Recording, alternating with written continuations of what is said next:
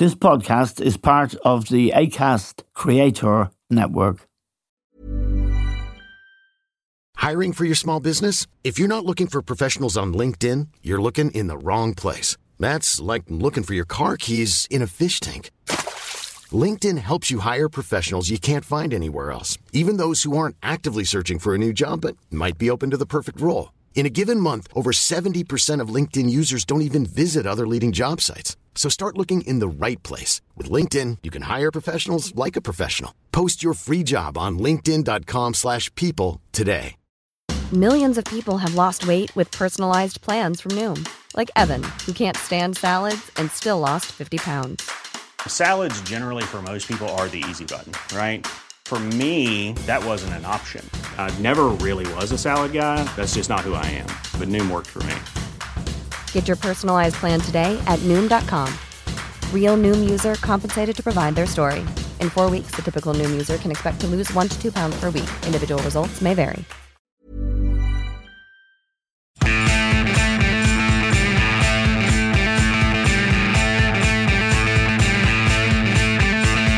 Hello and welcome to The Stand with Eamon Dunphy. Now, it's 7 years since the British people voted in a referendum to leave the European Union. 7 years and 5 Tory Prime Ministers.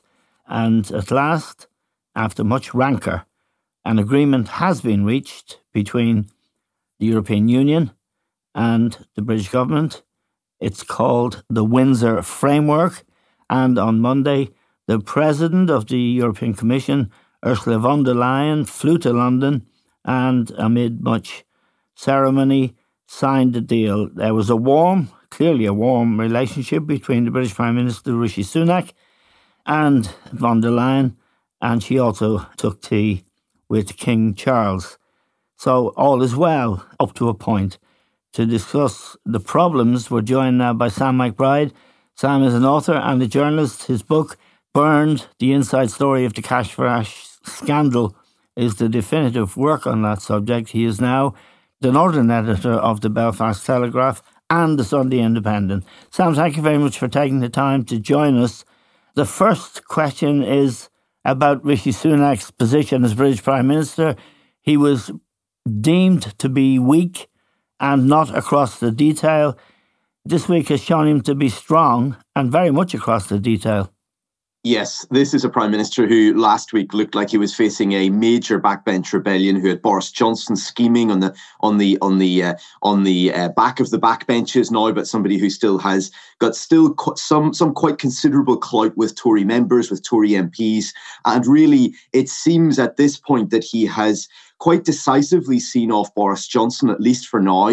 He has managed to not just talk round Steve Baker, the very influential NIO minister, a very significant Brexiteer, who is now a junior minister in the NIO. He was somebody who last week was said to be very unhappy, hadn't seen this deal, hadn't been involved in it, had been cut out completely, and was thinking of quitting the PM's government. And actually now he is not just on board, but he's positively zealous about this deal. Yes. He says it's an incredible deal. And so to have somebody like that who was very difficult to win over, somebody who's very well respected on the right of the Tory party, somebody who's seen as a principled person, to have him about as fulsome in his praise for this as the Prime Minister's spin doctors are, is a pretty extraordinary achievement. However, a week is a very long time in politics, and who knows where we'll be this time next week, let alone 2 or 3 months from here. Yes, and he was on resignation watch, and you're right that Baker is a very important figure among the European Research Group, which are the hardline Brexiteers sitting behind Rishi Sunak in the House of Commons. The problem that arises now is, straight off the bat on Monday night, Sammy Wilson and Ian Paisley Jr. were both from the DUP, were both on television. Ian Paisley Jr. was not impressed, and Sammy Wilson was not impressed either. And the DUP now, Jeffrey Donaldson, a much more sober and serious individual, said he would take his time, he would read the details and look at the legal issues involved. How has this Windsor Framework been received in the North? Well, it's been broadly welcomed, but that doesn't really tell you very much because Brexit was broadly opposed in Northern Ireland. There was a clear majority against it. The NI Protocol was broadly welcomed. There's a clear majority for that.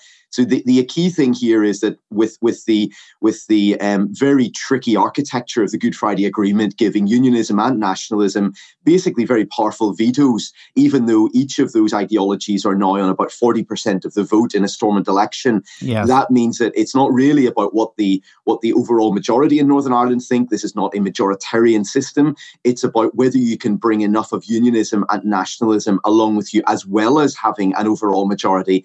And on that front, it's still messy. It's still unclear. There is a significant problem here for Jeffrey Donaldson in managing his party and keeping his own position as leader, in not losing lots of seats in the May local council poll, which is now round the corner. That's a very significant contest for him as DUP leader. But I think it would be a mistake to think that just because there is this major problem within the DUP, and it is a very significant problem for Jeffrey Donaldson, that necessarily means there is a problem for this deal. I think that across unionism, there is a sense, even among those who oppose this, that this significantly improves things on what was there before under the protocol.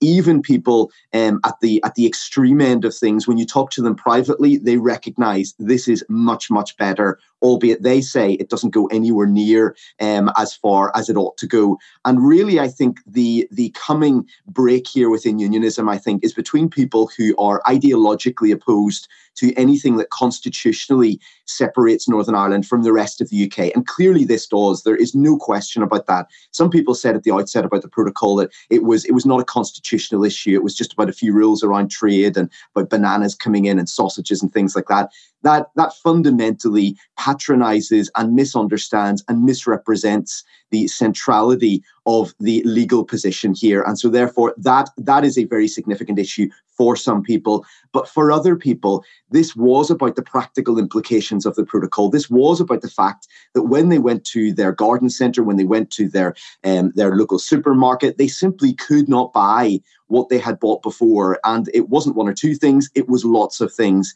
And that was under the protocol not really being properly implemented. Had it been implemented properly, it would have made a major difference in people's lives, where they bought things from, how they bought things, and whether they were able to buy things at all, because certain items were simply banned from Northern Ireland. And for lots of those people, I suspect that they will look at this and say it so significantly camouflages and softens the Irish Sea border that they're okay with it. And that's going to be the big break here. Now, the problem for Jeffrey Donaldson is that he never presented this in those terms. He said that there were 7 tests that he had set out. They had to be met. If they weren't met, he wouldn't sign up to it. And in simple terms, I went through these yesterday and looked at them and tried to match them up with the legal text of what is now on offer here. And I could only, at the most generous interpretation here, I could only see that 2 of those 7 tests have clearly been met here. And so even if I'm wrong, even if it's 4 of those tests or 5 of those tests, he said very clearly it had to be all 7. They haven't been met, and that's a problem for him. I don't want to delay you too long, Sam, but what are the 7 tests? Or is that asking too much? No, so I mean, test 1 is that the new arrangements must fulfil the guarantee of the 6th article of the Act of Union 1800. So this is the part of the Act of Union that said there would be free trade between what was then the island of Ireland as a whole and the island of Great Britain, and now obviously Northern Ireland and Great Britain. This was a key argument of unionists in court that went to the Supreme Court. They said that what had happened here with the protocol had undermined the Act of Union. Basically, the courts agreed. But they said that that was lawful because there was a sovereign parliament. It had passed legislation. It had done it with its eyes open. And so therefore, essentially, that is the reality of parliamentary sovereignty. They can decide that the Act of Union is overridden. But unionists were very unhappy at this. And given that that's the legal position as set down by the UK's highest court, it would require fresh legislation to change that, and there is no fresh legislation talked about here. So that hasn't been met. The second test is that any new arrangements must avoid any diversion of trade. Under this, there is going to be much less diversion of trade. So essentially the trade barriers between Great Britain and Northern Ireland are lowered significantly. There has been a massive amount of work done there that just in practical terms makes things much better, but there are still barriers. If you want to get into this new green lane to trade into Northern Ireland from Great Britain, first of all, you have to register with a trusted trader scheme, and that will put some companies off. They simply say, look, it's 2.8% of our market. We're not going through all this rigmarole. We're not doing it. Forget about it. We'll trade with other parts of GB and just not really bother with this. Even if you get into that green lane through this new scheme, you then have to fill in 21 data fields on a customs declaration, albeit massively simplified. It had been 80 data fields. So it's much better, but there is still some sort of barrier there. So will there be massive trade diversion? Probably not. Will there be some? Yes. And what the DUP said was any trade diversion was unacceptable. So that hasn't been met. I'm going to spare you and our listeners the other four, because I want to put this to you. Rishi Sunak said late last week that he would stand up to and do this deal, the Windsor Framework, regardless of the European Research Group and the Brexit hardliners on his backbenches. This week, he has said in the last 24 hours that he's going to do this deal and sign this deal regardless of the DUP or anyone else in the north. And we should talk perhaps about Jim Allister, who's the leader of the TUV, who are on the DUP's right, as it were, and even more hardline. Yes, and I think that it's not a great surprise at this stage that the PM is pushing ahead with signing this regardless of what the DUP say. It's clear that at the top of the DUP leadership, they are quietly quite satisfied with this. Yes, Jeffrey Donaldson is saying publicly, we need to study this, we need to think about it. If he was taking this as seriously as he had said he would in terms of these 7 tests, it's very obvious that regardless of the detail, which is really important, but regardless of the detail, just at the big picture, these tests haven't been met. So what, frankly, is there to think about? What is there to consider? He is considering it. We know that he's much more moderate about these issues. His party always thought he was open to going back into Stormont if he could possibly sell it to his voters, to his party. So therefore, I think there will be a quiet nod from the DUP, and maybe even quite a public nod from the DUP that they want this to go through, even if they say that they want it to then be changed at some future point. It's also something that's going to practically help people's lives in Northern Ireland. It's going to make things simpler. So even for those people who on ideological grounds say, look, this is not enough, I think it would be pretty churlish of them to say, let's not do it at all. And so therefore, that is very likely to happen. It's also likely that if Keir Starmer comes in as British Prime Minister, let's say next year, let's say later this year, who knows what happens there, that he is likely to sign a veterinary agreement with the EU. He's likely to move Britain slightly closer to EU regulations. That, I think, then could constitute a second softening of the Irish Sea border. Now, that's something that if you're a Jim Allister figure, you will say, A, on Brexiteer grounds, because he's a fervent Eurosceptic, he doesn't want to see. He wants to see Britain moving further away and Northern Ireland moving further away from EU regulations. And you will also oppose that from his position on constitutional grounds and say how dreadful a position it is that Northern Ireland can only be closer to the rest of Great Britain if it is closer to the EU when it wants out of the EU. But that's not really the issue here. I think for most unionists, they are pragmatists. They're not voting for Jim Allister. Even though he's increased his vote, he's still at the margins of unionism.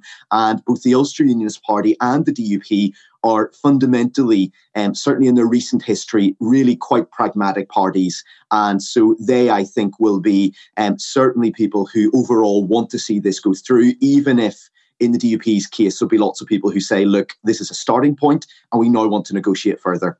So it won't be done by Good Friday. It won't be done by Easter.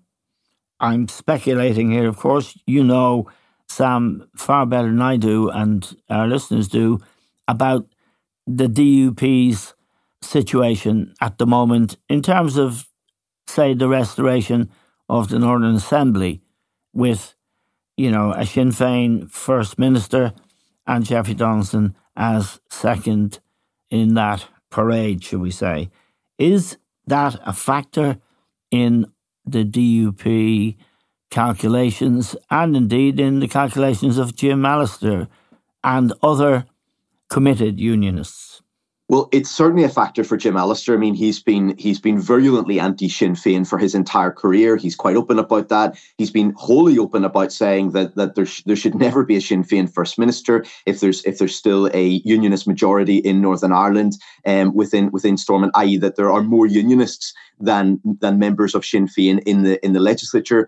There was a subtle change to the rules here at St Andrews, which meant that actually, if the old Good Friday Agreement rules applied, actually there wouldn't be a Sinn Féin minister possibly now. It's all quite technical, but in simple terms, yes, he's totally opposed to this. Lots of people, and pretty much every nationalist in Northern Ireland, thinks that the DUP is similarly disposed towards Sinn Féin, that they just will not abide a Sinn Féin First Minister. In many cases, they think that they simply won't abide a Catholic First Minister, yes, a nationalist First Minister, that this really is simply bigotry. It's dressed up in the protocol's clothes, if you like, but actually, when you see it in all its nakedness, this is just bigotry. I actually don't think that's the case here. I can understand why people do think that. And actually, Jeffrey Donaldson is one of the principal reasons why they do think that, not because of his personal views, but because he refused to answer the question prior to the last Stormont election. He was asked repeatedly, yes, will you accept a Sinn Féin First Minister? And he wouldn't say. And people put two and two together. And not unreasonably, they thought, you know what, this is a guy who's being slippery here. But the minute that the election was over, then Jeffrey Donaldson said, I will accept it. And he went further then in Parliament and said, I personally will go back to Stormont. I will serve as Deputy First Minister to a Sinn Féin First Minister. So think about it from his perspective. If he really was opposed to this, he has annoyed the people who want him to accept a Sinn Féin First Minister, even those people within unionism who are quite pragmatic about this, who maybe are very firmly wedded to democratic principles and think that it's just a stupid and indefensible position to not accept that. He's now managed to annoy the people who are hardliners, who don't want him to accept that. So I think that he has really made his bed there and he has to accept it. He always was going to have to accept it unless he was really kissing goodbye to Stormont forever. And that's not what the DUP want. They want the power, they want the patronage, they want the money, they want everything that goes with Stormont. And so therefore he was always going to have to accept this. It's just that he stupidly, I think, thought that he could be clever about this and not really say one way or the other. That was not a clever position, and now that is going to do him some damage. Ryan Reynolds here from Mint Mobile. With the price of just about everything going up during inflation, we thought we'd bring our prices down. So to help us, we brought in a reverse auctioneer, which is apparently a thing. Mint Mobile Unlimited Premium Wireless. How to get 30, 30, how to get 30, how to get 20, 20, 20, how to get 20, 20, how to get 15, 15, 15, 15, just $15 a month? Sold! Give it a try at mintmobile.com/switch. $45 up front for 3 months plus taxes and fees. Promo rate for new customers for limited time. Unlimited more than 40 gigabytes per month. Slows full terms at mintmobile.com. Everyone knows therapy is great for solving problems, but getting therapy has its own problems too, like finding the right therapist, fitting into their schedule, and of course, the cost. Well, BetterHelp can solve those problems. It's totally online and built around your schedule. It's surprisingly affordable too. Connect with a credentialed therapist by phone, video, or online chat, all from the comfort of your home. Visit BetterHelp.com to learn more and save 10% on your first month. That's BetterHelp, H-E-L-P. Hiring for your small business? If you're not looking for professionals on LinkedIn, you're looking in the wrong place. That's like looking for your car keys in a fish tank. LinkedIn helps you hire professionals you can't find anywhere else, even those who aren't actively searching for a new job but might be open to the perfect role. In a given month, over 70% of LinkedIn users don't even visit other leading job sites. So start looking in the right place. With LinkedIn, you can hire professionals like a professional. Post your free job on linkedin.com/people today. Cool fact, a crocodile can't stick out its tongue. Also, you can get health insurance for a month or just under a year in some states. United Healthcare short-term insurance plans, underwritten by Golden Rule Insurance Company, offer flexible, budget-friendly coverage for you. Learn more at uh1.com. I note that last May's Assembly election, the TUV, this is Jim Allister's extreme right position, they took 40,000 votes off the DUP, it's estimated, in the Assembly elections last year. So we're talking significant enough numbers of voters, aren't we? We are. And what we're seeing here over recent years has been that unionism is shrinking as an ideology in terms of people who vote for unionist parties. Now, that's very distinct from people who in a border poll would vote pro-union. So there is a subtle but very significant difference there. I think there's a clear pro-union majority in a border poll, such as we can understand that from polling and from other data. But in terms of a unionist, a more culturally unionist, a more Protestant, a more a form of unionism in its historic form, which is much closer to things like the Orange Order, which cares about things like flags and emblems and all of the trappings of unionism. It is shrinking as an ideology, but within that shrinking ideology, it is hardening. So it's moving away from liberal unionism. Yes. It's moving away from the sort of Trimble type of unionism, the sort of Faulkner type of unionism, and it's moving towards an older form of harder line unionism. It's not always Paisleyite in character, but it's robust. And Jim Allister is the person who's now the standard bearer for that. And essentially what he's done is he has taken so many votes from the DUP. There was a sense within the DUP leadership that they were so threatened by him that they essentially had to move onto his territory almost completely in some ways on the protocol. So they walked out of Stormont. They gave these 7 tests, which basically meant they wouldn't go back unless the NI protocol was scrapped in all but name. And that is what makes things difficult for them now. They know that in broader Northern Irish society, this is not a good place to be for them. They're not going to expand the horizons of unionism by going onto this territory. But if those people are gone for good, if they're never getting those people back, if that is the case, that they're facing that situation, then what are they going to do here? Most politicians will fish in the pool from which they're likely to get voters. They think that people who vote TUV might come back to them, and so that's the real dilemma. That's the real dilemma for the DUP leadership now. Is there a generational issue here? There is certainly on the nationalist side, both sides of the border. There was a very interesting and in-depth poll, which I'm sure you read, Sam, in the Irish Times recently, a series of polls, actually. And they were very revealing about the generational differences. Some assumptions that people would have had don't stand up in the light of those polls. One of them being that everyone is mad down here and in the north. Every nationalist is gagging for a border poll. They're not. Yes. I mean, there are a range of views on that, and lots of people, I suspect, who are very normal people, whatever their views on these issues, they want to go about their lives. They don't want to think about politics. Lots of them don't even vote. Remember, a huge section in most democracies, in most democracies, don't vote at all. Even of the people who vote, lots of those people think about it for a few weeks before an election. They listen to the wider debates. They look at the literature. They maybe look at manifestos if they're really committed, and that's it for another few years. They put it away. They get on with their lives. What Brexit and what some of these issues have done have been to force people to confront these issues. And that has been the real problem for unionism, that people who were pretty apathetic about things suddenly thought, you know what, I'm not happy with the way things are going here. I'm not happy with what's happening in England. I don't want to be brought out of the EU against my will. And that got them agitated. And that was a problem for unionism. So if things actually settle down here and go back into the territory that they were in prior to 2016, who knows where that takes us. But I think that in the broad terms, within unionism, there's a more elderly demographic. That doesn't mean that they're all pensioners. Of course they're not. But that is broadly the case there in comparison to nationalism. And also within this emerging very significant category now of others, of people who are centrist voters who don't align really with either unionism or nationalism. Again, I think there is evidence there that is a much younger cohort in general. Again, it's not firm one way or the other, but in broad terms, it's a younger demographic. But within unionism, if you look at some of the most strident voices, people like Jamie Bryson, for instance, the loyalist activist who has been very significant in a very influential way within the broader DUP, and certainly at the top of the DUP, he's been somebody who's regularly speaking to Jeffrey Donaldson, who Jeffrey Donaldson is leaning on, who is worried if he's out of step too far with Jamie Bryson. This is somebody who's, something like 30 years old, somebody who grew up in peace, who grew up after the Good Friday Agreement. So it is a mistake to think that just everybody who's drawing a pension is a unionist and everybody who's a young person who's grown up in peace is moving in a different direction. Things are not quite as straightforward as that, but there is also a broad truth in that. Just a final question, Sam, and we're grateful for your time this morning because we know how busy you are.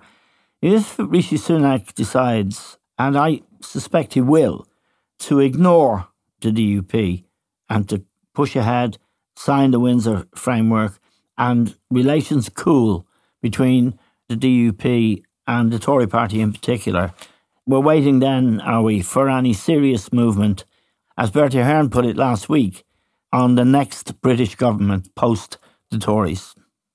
I think that we're still likely to see the DUP back in Stormont whenever that happens, however that happens. There was a while where it looked like that might not ever happen, that this might be it for those very significant Good Friday Agreement institutions, the most visible aspect of the Good Friday Agreement. And frankly, the bit of the Good Friday Agreement without which it could continue, I think, if it was to go down for good. Yes. I now think that is something which is unlikely. I think that there is enough in this deal that enough unionists are going to be not quite as angry about it as they were before. Lots of the most unreasonable aspects of the protocol have been swept away. Things like medicines, things like bringing pets back and forth to Great Britain without vaccines for things that frankly don't even exist in these islands. Really wild red tape that just really enraged people. And they said, this is not just constitutionally problematic, it's completely unreasonable. And some people basically saw it as really rubbing their nose in it, if you like. They were unionists. They had lost. They had really not got the border at the land border. It had moved firmly in a quite hard sense to the sea border. They didn't like that. They thought it was unfair. Lots of that has been swept away here. And so I think that there is a significant chance that the DUP go back into Stormont. And I think that this Stormont break, which is part of the New Deal, is something which I think Jeffrey Donaldson, if he wants to, can leverage, if you like, quite successfully. He can say, this is something which did not exist when I walked out of Stormont. It's a new thing. Actually, when you look at the detail of it, it's quite a weak break. It's not really a break at all in some ways for Stormont. Yes. It's a break for the British government, and it's something which comes with significant problems if they ever use it. But that's sort of for the technical aspects of this. In broad terms, he can say with a degree of certainty, this is something that's new. It would be a dereliction of my duty if I didn't at least try to use this break. Let's go in and give it a go. And then 6 months later, when it seems like the break isn't really much of a break at all, he might hope that people have forgotten about it. They're happy to be back in government. Things are moving on. And actually, it's easier for him to just get on with things. That's the optimistic perspective. The other perspective is that he's overthrown, that he is not sufficiently in control of his party, that the DUP either splits or gets rid of him. And actually, there is this lasting problem here. But even in that scenario, I think the good news for the people of Northern Ireland, for businesses, for people who, whatever their politics, want to live their lives, is that this is going to be a softer border all round. That's more straightforward for people. And so regardless of what happens at Stormont, I think there are clear benefits from what has been, what has emerged from London, from Windsor this week. And that, I think, at least is something that is good news. OK, Sam, thank you very much indeed for joining us from Belfast. Sam McBride is the Northern Ireland editor of the Belfast Telegraph and the Sunday Independent. And we're very grateful to Sam, to all of you for listening. That's all we have time for now. We'll talk to you soon.